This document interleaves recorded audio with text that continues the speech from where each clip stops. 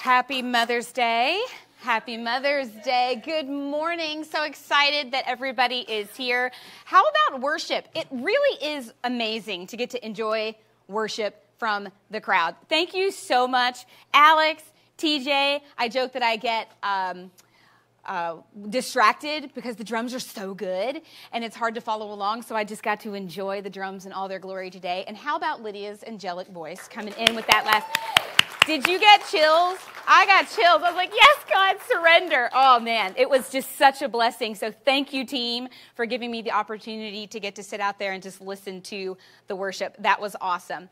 So, yes, I am here. I am Miranda. For those who don't know me, I do meet the minimum requirement to speak on Mother's Day in that I have children. It's probably about it. But at least I have that, and I will go ahead and address the elephant in the room for anybody who has not yet had a chance to comment. Yes, I am now rocking a center part. It's actually a little disappointing how few of you have commented. That's a big zero. My mother did comment when I did it. She said she didn't think she liked it or it worked for me, so if she's watching, Mom, what do you think? How's it look? How's it look? It's been an interesting week for me, besides the center part change. I don't think I've ever had a center part in my entire life. So I turned 40 and said, we're going to do a center part. And it's been a big week. It's been a big week. But also, apparently when you turn 40, lots of things happen, like you lose the ability to see. Was at the gym the other day, ran into a barbell, have a huge knot on the center of my forehead. I had to really concealer it up this morning. I was like, please, God, don't want to have a big purple, thing in my head. It's like a really bad joke, right? A preacher's wife walks into a bar. That's it. That's the joke. That's the end. That's the end of the joke. So that's been my week so far, but I'm so excited to be here with you guys.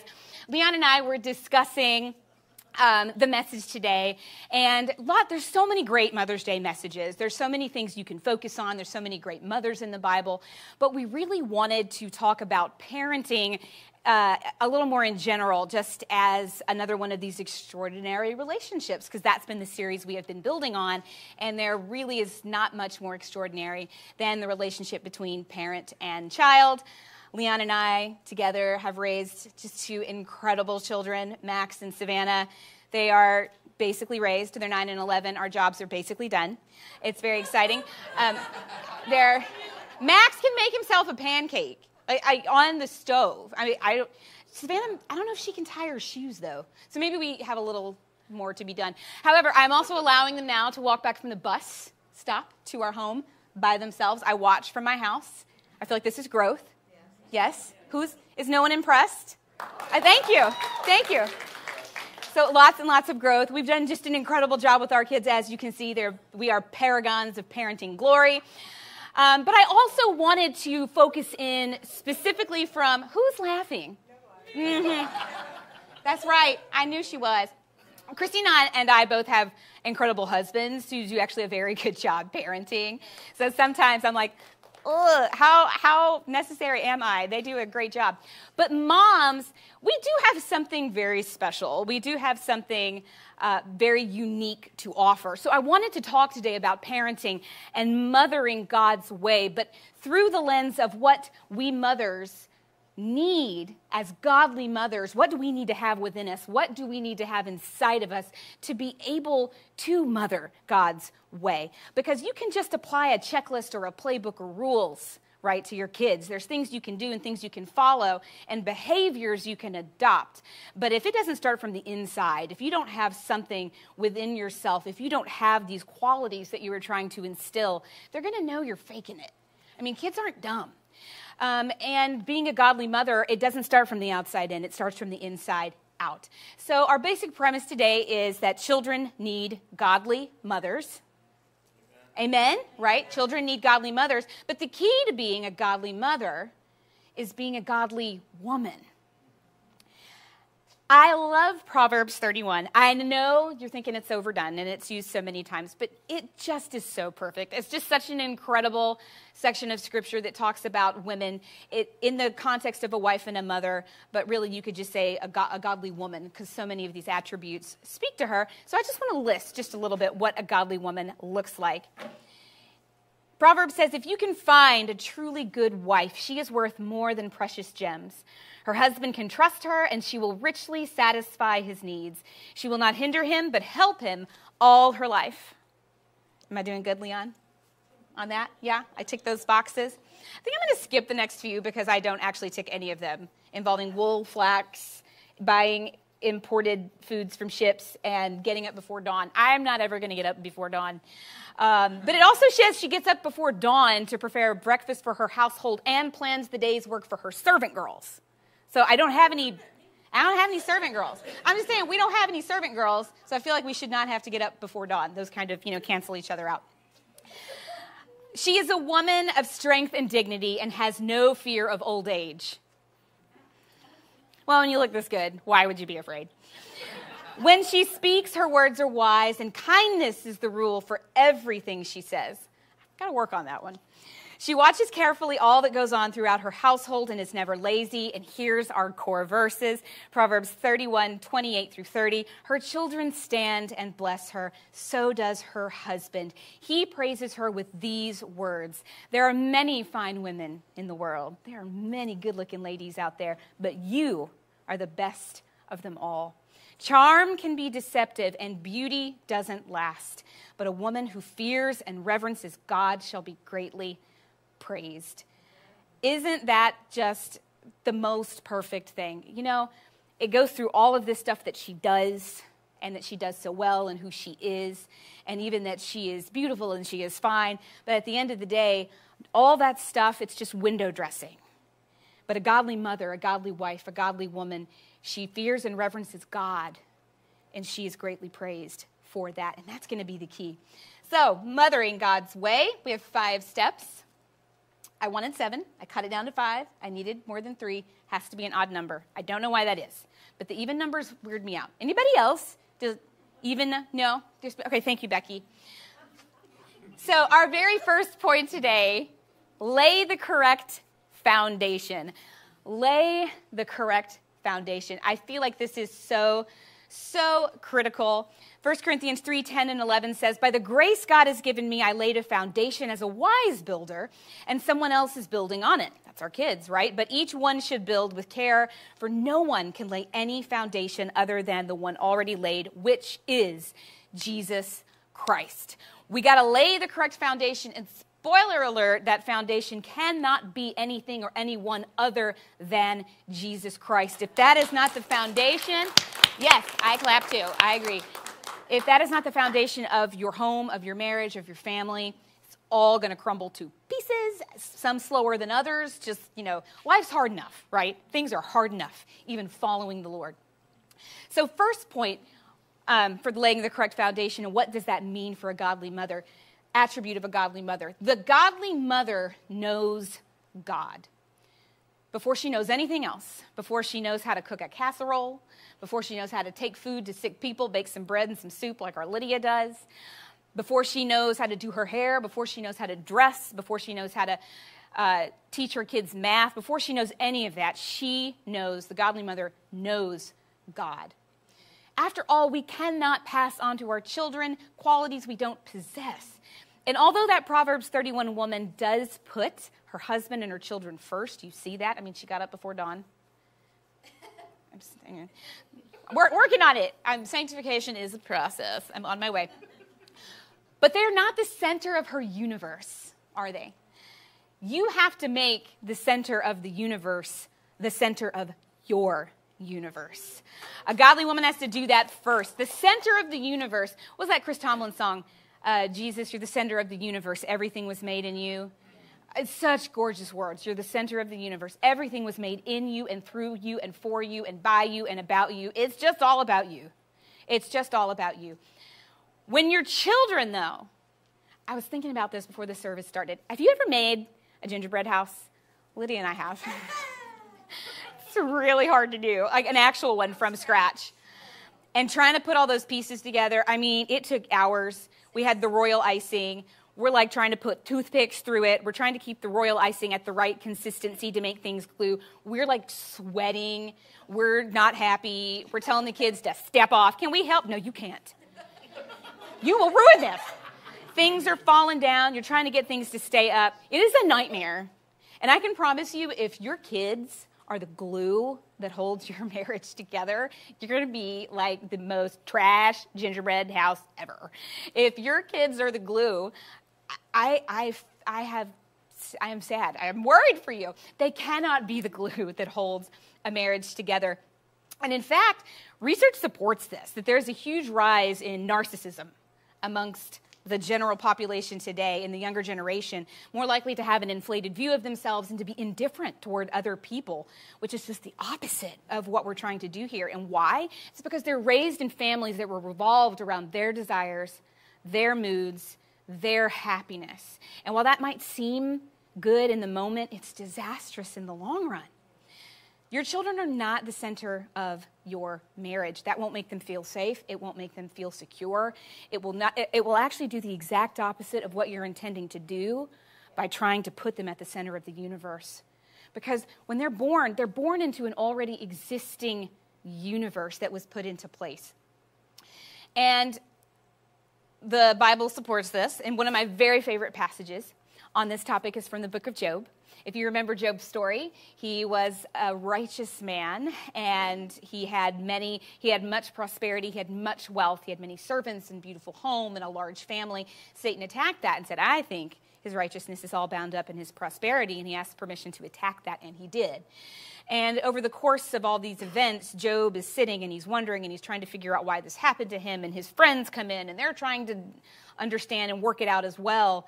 And then God comes in and he teaches them a lesson, right? He comes in and he says in chapter 38, verse 4, where were you when I laid the foundations of the earth? Tell me if you know so much about what you're doing. Have you ever commanded the morning to appear and caused the dawn to rise in the east? Who created a channel for the torrents of rain? Who laid out the path for the lightning? Does the rain have a father? Who fathers the drops of dew? From whose womb comes the ice? Who gives birth to the frost from the heavens when the waters become hard as stone, when the surface of the deep is frozen? Can you, Job, or can you, Mom and Dad, direct the movement of the stars? Can you direct the constellations through the seasons?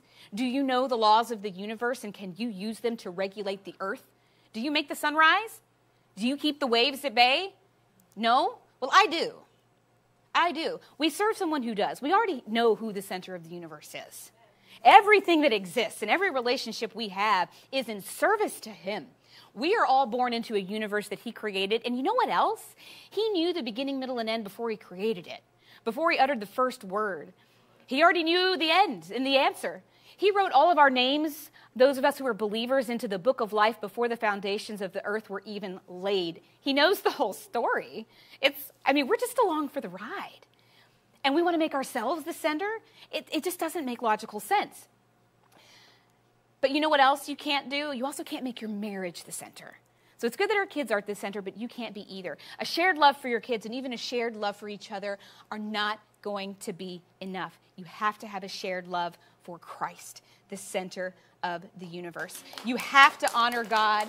You have to honor the Father in heaven before you can say to your children, honor your father and mother, that your days may be long in the land that the Lord your God is giving you. That's in Exodus 20:12.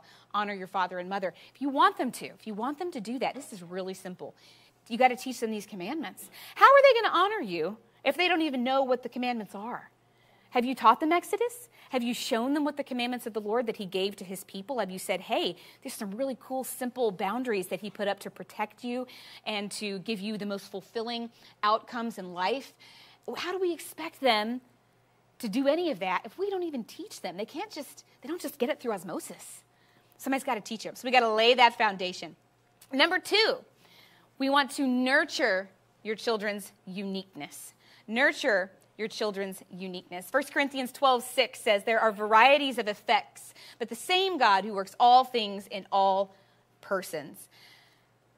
Trying to nurture your children's uniqueness is going to be very, very difficult if you do not know and appreciate your own. I think we really struggle to nurture uniqueness because we don't want to be unique. Most kids, and honestly most adults, would be content fading into the background, looking just like everybody else. Kids at school, you don't want to wear shoes the other kids don't wear. You don't want to dress like they don't. You don't want to, you want to be skinny like him or muscular like her. That was kind of backward. Sorry. But, who knows? We kind of want to blend in. I know, I'm really a bad example. I finally did a center part. I swore I never would. I just wanted to try something different, okay? It's unique for me. But it's going to be very difficult to nurture that uniqueness as you, as a godly mother, do not appreciate your own. So a godly mother has to have a healthy self-image. She has to know God, and she has to have a healthy self-image. And the key to having a healthy self-image is knowing how God sees you and understanding what your actual image is. Because the image, the imprint you see in the mirror is not your image.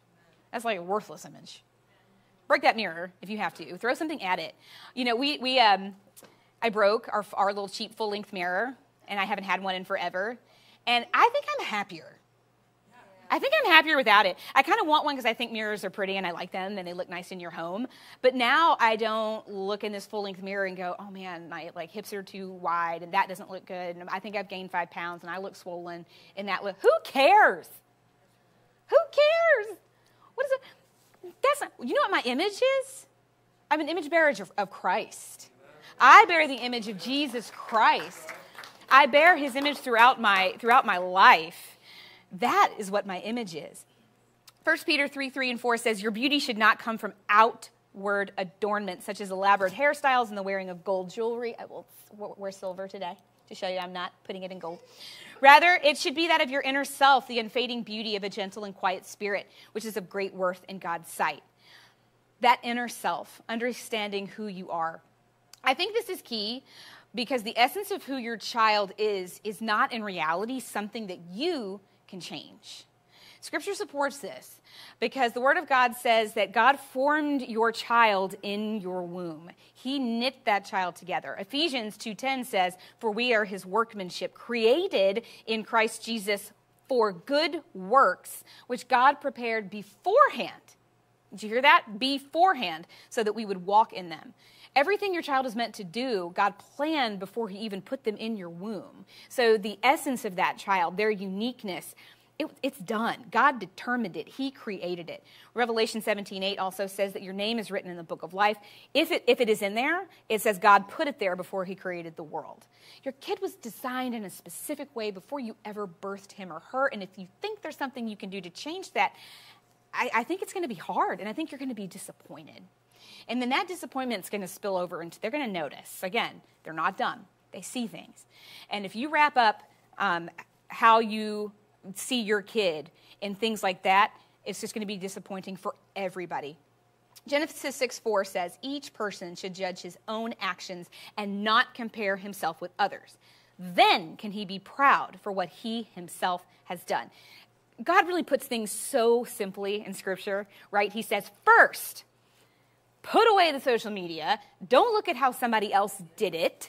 Don't look at their barn door. Don't look at their azaleas or whatever. He said, put it aside. Do the thing. Do your thing for yourself. Then, and only then, can you be proud of what you've done. You're not even going to have pride if you're comparing this to somebody else. God really drills down on this. And then probably my favorite aspect, my favorite verse on nurturing your child's uniqueness. And I love this translation. Most of them say train up your child. I like this one instead. Proverbs 22:6. I think it's the Passion Translation. Dedicate your children to God. I like that. Instead of train up a child, dedicate your children to God and point them in the way that they should go. And then the values they've learned from you will be with them for life. Notice the order here, right? You can't, oh, well, they come out. Okay, let me give them the rules. Let me tell them what you do. You don't smoke, you don't drink, you don't do this. This is how you do this, is how you dress. Good luck. Does it work? Just don't sin. Just don't do those bad things. Don't do that. Don't do that. Don't do that. Don't do that. You start with that. If we start with those behaviors and the values and the character and ethics, which is just stuff we train, right? You're going to fail. You have to start with the inside. You start by dedicating your children to the Lord, saying, God made you in a certain way, and it wasn't a mistake. The way you are is not a mistake. God doesn't make mistakes. He has a plan for you. And stuff may be hard the way you are. Maybe there's hard stuff you have to deal with. Doesn't mean it's a mistake. And God has a plan and a way to support that. Find out what that is in your child, and then you nurture that. You help train them in the path that God designed. You're not trying to force them into a path that you've chosen. You're putting them into a path that God chose for them before the foundation of the earth. And then these values that you teach them, these Christ-centered values, they're going to work themselves out, guys. If they know who they are, they're going to want to be, they are saved to a life of manifested good works. It's going to happen. All right, next up. So we've said we have to lay the foundation, we have to nurture their uniqueness. Now we have to affirm their value. Affirm your children's value. This is kind of related to the previous note, but I do think it's specific. God talks about our value a lot. He talks about our worth a lot. Matthew 10, 29 and 31 says, not even a sparrow can fall to the ground without your heavenly Father knowing it, and you are much more valuable to him than a whole flock of sparrows. Value, our value, is intrinsically tied up in our identity. And your journey as a mother, as a godly mother, it doesn't start when you give birth. It doesn't start when you adopt or foster or take on anybody that you're mothering. It begins with you knowing your identity in Jesus. I know that sounds repetitive, but it's just so important. It starts with your identity in Jesus, and you cannot affirm your children's identity if you do not know your own, if you don't know who you are. And that's why the next attribute of a godly mother, the godly mother knows who and whose she is. She knows God. She has a healthy self-image as an image bearer of Christ, and she knows who she is because she knows whose she is. She knows who she belongs to. Your self-worth is not rooted in what the world thinks of you. Your self-worth is not rooted in what your husband thinks of you, or what your kids think of you, or what the neighbors think of you, or what your pastor's wife thinks of you, or what your pastor thinks of you. It's not rooted in any of that, because all of that stuff fades away. It can be gone like that. Your self-worth is rooted in God's opinion of you. What does God think about you? I mentioned this earlier because it's just always so funny to me. My boss, the owner of my company, she almost always wears black. I mean, every once in a while she will wear something, like earrings with color or something. But, regardless, if she does an event or she's going somewhere or I'm going to see her on a trip, I'm like, what are you packing? What are you going to bring? Just want to see. And she's like, this is going to shock you. It's going to be black. It's going to be black pants. It's going to be a black dress. It's going to be a black. Maybe I will wear a jean jacket over my black shirt. Maybe I'll wear some cute pink earrings or I'll wear some cute pink shoes with my black. It will be black. Spoiler alert, it will be black. So spoiler alert for this message. At the end of the day, it's not about you. It's about God. Your value isn't even really about anything about you. Your value comes only from how God sees you and what God says about you. In fact, God loved you before you were even born. It says, I loved you before you were born. I knit you together in your mother's womb. Thank you. Thank you, God, for making me so wonderfully complex. He made all the delicate parts of my body, knit me together in my mother's womb. Your workmanship is marvelous. If he loved you before you were born, he could not have placed value on you and loved you for anything you did, for any talent you have, for any success you have garnered, for any beauty you may possess. And it's not possible. He loved you before that ever even came into being. So in the same way, that's how we need to value our children. It's nice when I say to Savannah, oh, you did an incredible job on that reading assignment, or, oh, it was so great to watch you at gymnastics. You're getting so strong. Your pullovers are getting better. Or I tell Max, your piano is going so well. I hear you playing. It's just incredible. I love to, your drawings are amazing. That's great. But that's not really affirming their value. That's just affirming stuff that they do, right? That's just affirming things that could fade away. Instead, we need to affirm who God says our children are. We need to speak to our children the things of God. And before they go to sleep, we need to be telling them every day, every night, the Lord of hosts created you put you together in my belly. He knew your name, Max. He knew your name, Savannah, before the foundations of the world. He was protecting you from the darts of the enemy before time even began. He knew who you were. He gave you all of these gifts before the world even came into being. I know you. I see you. He was specifically thinking about you, Max, and you, Savannah, when he put his son up on a cross. When he let his only child die, he was thinking about you. You specifically were in his mind. God is outside of time. He can actually think about all the trillions of us who have ever lived all at the same time, and it's all special and significant and specific to us because he is God, and that is what he was doing. That's how I value my child. I tell them how they are valued to the creator of the universe. So start speaking things to your child of God. Tell them that God ordained all the days of your life before you were born. Every minute you're going to live, he ordained and he put it into place. It's the perfect amount of time because he decided it. He wrote your name in his book before one day of your life even came to be. Daughter, you are of noble character, and that is worth far more than rubies. You were bought for a price. You were redeemed, purified, and sanctified, and God is preparing all of us for an eternal weight of glory. Isn't that just incredible? You know, the apostles and the disciples in the New Testament, they're being martyred.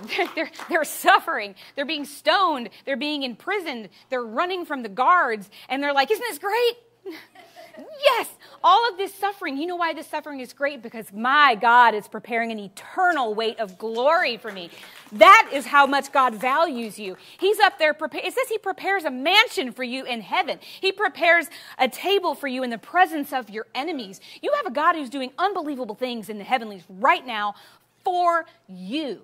For you. Isaiah 43:4 says, others were given in exchange for you. Whole nations, God says. I traded their lives for yours because you are precious to me. You are honored, and I love you.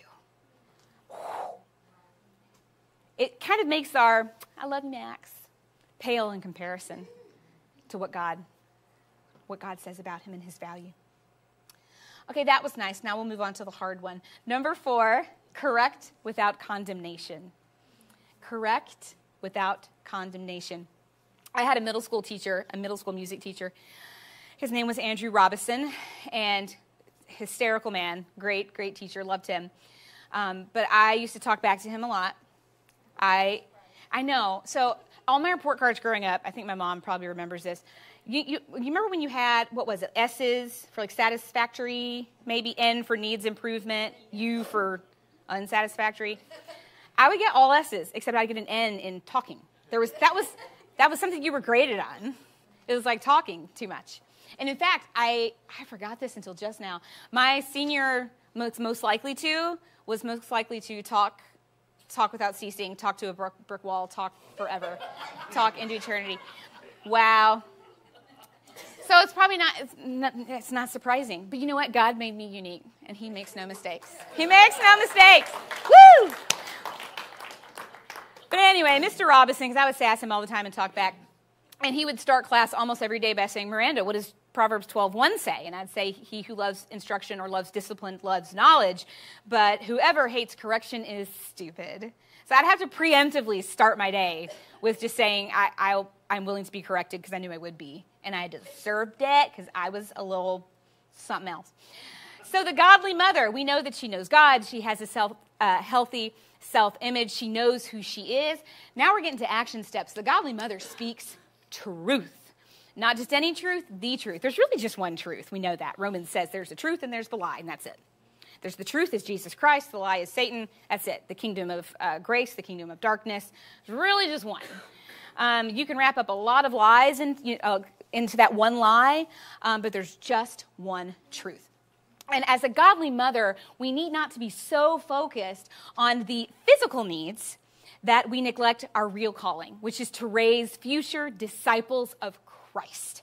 That is our job. That is our job for our kids. You know, becoming functional members of society and, graduating summa cum laude from graduate school. That is not our purpose. That's great. It's great stuff. It's a great side effect. Our purpose is to raise disciples of Christ who will perpetuate the kingdom of God, who will go out every single day of their lives telling the truth of Jesus Christ, the gospel, to anybody who will listen. That is our purpose. We exist to glorify God and enjoy him forever. How are we going to enjoy him forever if people don't know him? How are they going to enjoy him? How are they going to spend eternity with God if you don't tell them who he is? That's our goal. That's our job. That is your job as a godly mother. Raise a disciple of Christ. And to do that, you're going to have to correct and you're going to have to discipline. So how do we do that without wounding them, without condemning them? And that's to understand that your words have power. They have power to build up or tear down. And as a godly mother, you have to choose them wisely and use them to build everybody up, but especially your children, because the enemy wants to twist your words. The enemy knows words have power, and he wants to twist them around and turn them into complaints, into gossip, into criticism. Let me criticize my husband because he's just done X or Y. Let me just criticize my kids because they've done this or that or other. And let me just complain about how hard things are. I do this all the time. Leon's like, sounds familiar. That's because that's what the enemy's trying to do, because he knows how powerful your words are. So he says, if I can just, shove them over here. But Ephesians says, do not provoke your children to anger. Instead, bring them up in the discipline and instruction of the Lord. Really interesting, right? It says, don't provoke them and make them angry. Instead, discipline and instruct them. That means the discipline and instruction will not bring forth anger. That's what that's saying. There's a way to discipline them, a way to instruct them that won't make them angry. So let's think about what correction is. Can we talk about that? Because I think we live in a culture where people hate to be corrected, and they try to say, they try to take correction and conflate it with other things like shame. Shame and condemnation come from the enemy. Correction and discipline come from the Lord. God disciplines and corrects. The enemy makes you feel ashamed. Shame is about who you are. Correction is about something you've done. It ain't hard. Just don't do it again. You touched the stove and you burnt yourself. Next time, don't. What is that making you feel? I'm so ashamed. My mom, she told me not to touch the stove. I feel ashamed. Really? I think you feel a lack of blistering pain. I would like to think that's what you feel after this word of instruction to you.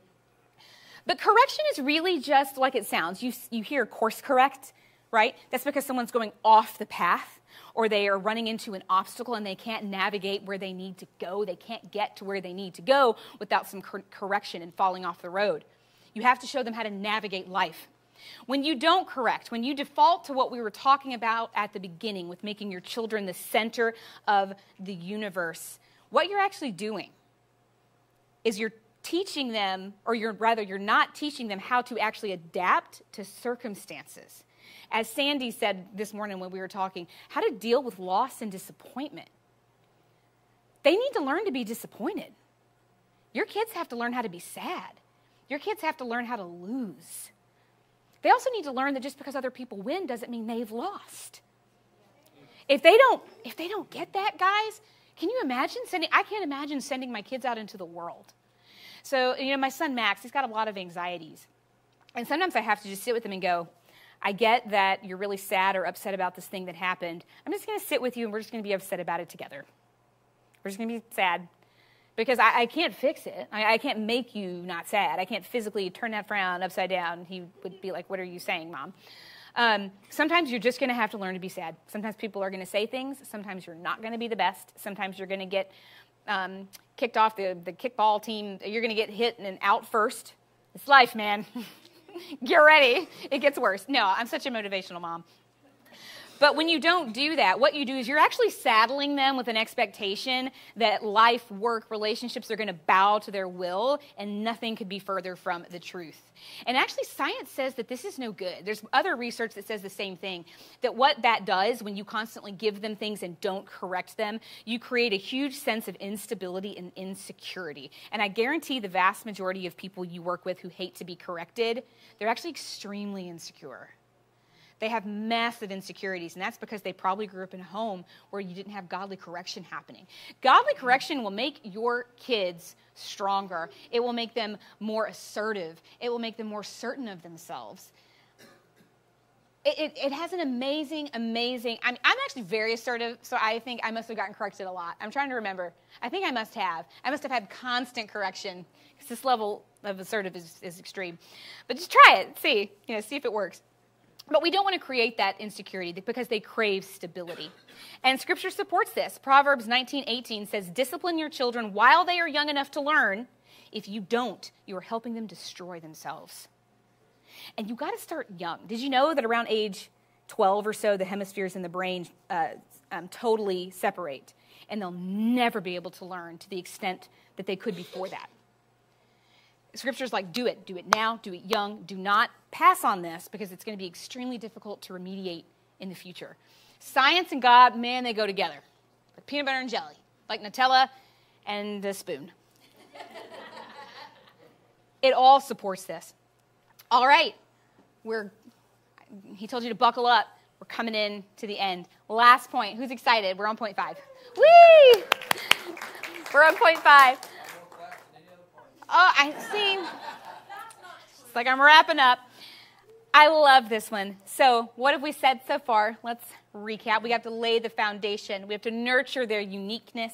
We have to affirm their value. We have to correct them without condemning. Now we have to love them unconditionally. This one's so hard because I don't think most of us can comprehend unconditional love. Think about it. Most of our relationships, friendships, marriages, they're conditioned. They're all conditional. With your friendships, there's deal breakers. There's lying, constant lying, or gaslighting, or maybe constantly flaking on somebody to the point that you cannot rely on them at all. It's a condition. In marriage, there tend to be lines we can't cross, like infidelity or constant infidelity or abuse, physical or otherwise. Those are conditions. That's what that means. God is saying, I need you to love unconditionally. Let me think about it. God loved me before I was born. It says that God loved me. It says I only love God because he loved me first. That's what unconditional love is. So how can we really understand God's bold, fierce, unconditional love when we've never truly experienced it? I think this is kind of the last, this is the thing that motherhood really does create. I don't know why it works. Because when you have a child, when you birth a child, and a squalling child comes out, and you hold them, and you realize for the first time maybe ever about anybody or anything, I would die for this human. I would do anything for this child. I love them fiercely. There's no rational reason for it. It doesn't make any sense. I mean, they literally just arrived in the world. All they did was make you fat and give you heartburn and pregnancy rhinitis and fundamentally change your body, forever. They come out, they poop, and they throw up. I mean, what do they give us? I'm just being real. It does not make any sense. And I think that's what God's trying to say. Y'all, it doesn't make sense. My love for you doesn't make sense. It defies reason. It defies rational thought because God loved us while we were still yet sinners. It says, while we were still sinners, Christ died for us. Christ didn't die for you because of something you did. Christ didn't die for you because you asked him real nice. Christ died for you because the Father loves you. That's it. And full stop. Christ sacrificed himself, and the Lord gave up his only child because of his desperate, unconditional love for you. I mean, if it were conditional, every single one of us would spend eternity in hell. That's that. Because there's not one condition we could adhere to make God love us. And this is why I love some of the verses. Some of those visceral expressions of God's love and compassion are actually linked to a love of a mother for this very reason. As a mother comforts her son, so will I comfort you. That's Isaiah 66. Then Isaiah 44 says, can a mother forget the infant at her breast, walk away from the baby she bore? But even if mothers forget, I'd never forget you. Never. God's linking his own love for you to a mother's love for her infant. So the last attribute of a godly mother is understanding that the godly mother is an expression of God's love. You as a mother are the living expression of the unconditional love of the Father. And what's funny is the science actually supports this too. I was talking to Leon about this last night. It's so fascinating to me how oxytocin works. The love or bonding hormone. Did you know that both men and women emit the oxytocin, right? But they're different. So when the female gives off this like oxytocin, this hormone. It creates a nurturing and empathetic sense in the child. When a father does it, it actually encourages them to playfulness, independence. It's a total different thing when the father's love, that oxytocin, it has a whole different result. You need both, right? We absolutely know we need both. Boy, that one from the mother, though, that's super important. I don't need my 1-year-old to be super playful and independent. I need them to understand empathy and nurturing. And we give that to them. It's something so specific. God created you in such a special, special way to express. It was the only way he could really express his love for us, through us. It's the closest we can come. It's the closest we can come. 1 John 4:19 says we love God because he first loved us. Our children only learn how to love because we love them. It's the only way they're going to see it. It's the only way we're going to model it. And is Greg Emmenizer here? Okay, Greg, I can't believe I'm saying this, but once again, Greg Emmenizer is right. And it is really, literally all about love. It's literally all about love. I know. Wow. We can all go home. Greg did it. Isaiah 54:10 says that the mountains and hills may crumble, but God's love for you will never end. So says the Lord who loves you. And the Phillips translation of 1 Corinthians 13, the love chapter, says this. It's so beautiful. And we'll end with this. Love knows no limit to its endurance, no end to its trust, no fading of its hope. It can outlast anything. It is, in fact, the one thing that still stands when all else has fallen. When everything fades away, when everything crumbles to dust, the love of God will still be there, the love of our Father. And that's how we be godly mothers. We have to know who he is. We have to know who we are and who we belong to, and understand that our entire motherhood journey is just an expression of God's divine love for you, for us. So let's get that in our bones this Mother's Day. As you affirm your kids and correct your kids, just keep pointing them back to the Father who made them, who knit them together in your bellies. Thank you, everybody, so much for listening to me on this Mother's Day. I hope you all have a wonderful, wonderful day with your mothers. And I'm going to let Pastor Leon finish this out. Let's pray. Let's pray. Father, we just thank you for your love. We thank you for your love, Lord Jesus. That last thought, the unconditional love of a Father, of a Savior. Jesus, we just, what more could we do, Lord, because you poured your life out for us, Lord. And if there's somebody here today, make this the opportunity to give your life to Jesus Christ. Would you do that today? Would you consider Jesus? Would you consider Jesus today? Just give him an opportunity. He knocks at the door of your heart. Just make that decision. Just pray this with me. Father, I believe that you are the Son of God, that you died on the cross for my sin. You've loved me so much that you gave your child for me, Father. You gave your child for me so that I could have everlasting life. And today I receive you as my Lord, Savior, King over my heart. Come into my life and change me. Change me forever. In your name, amen. Amen.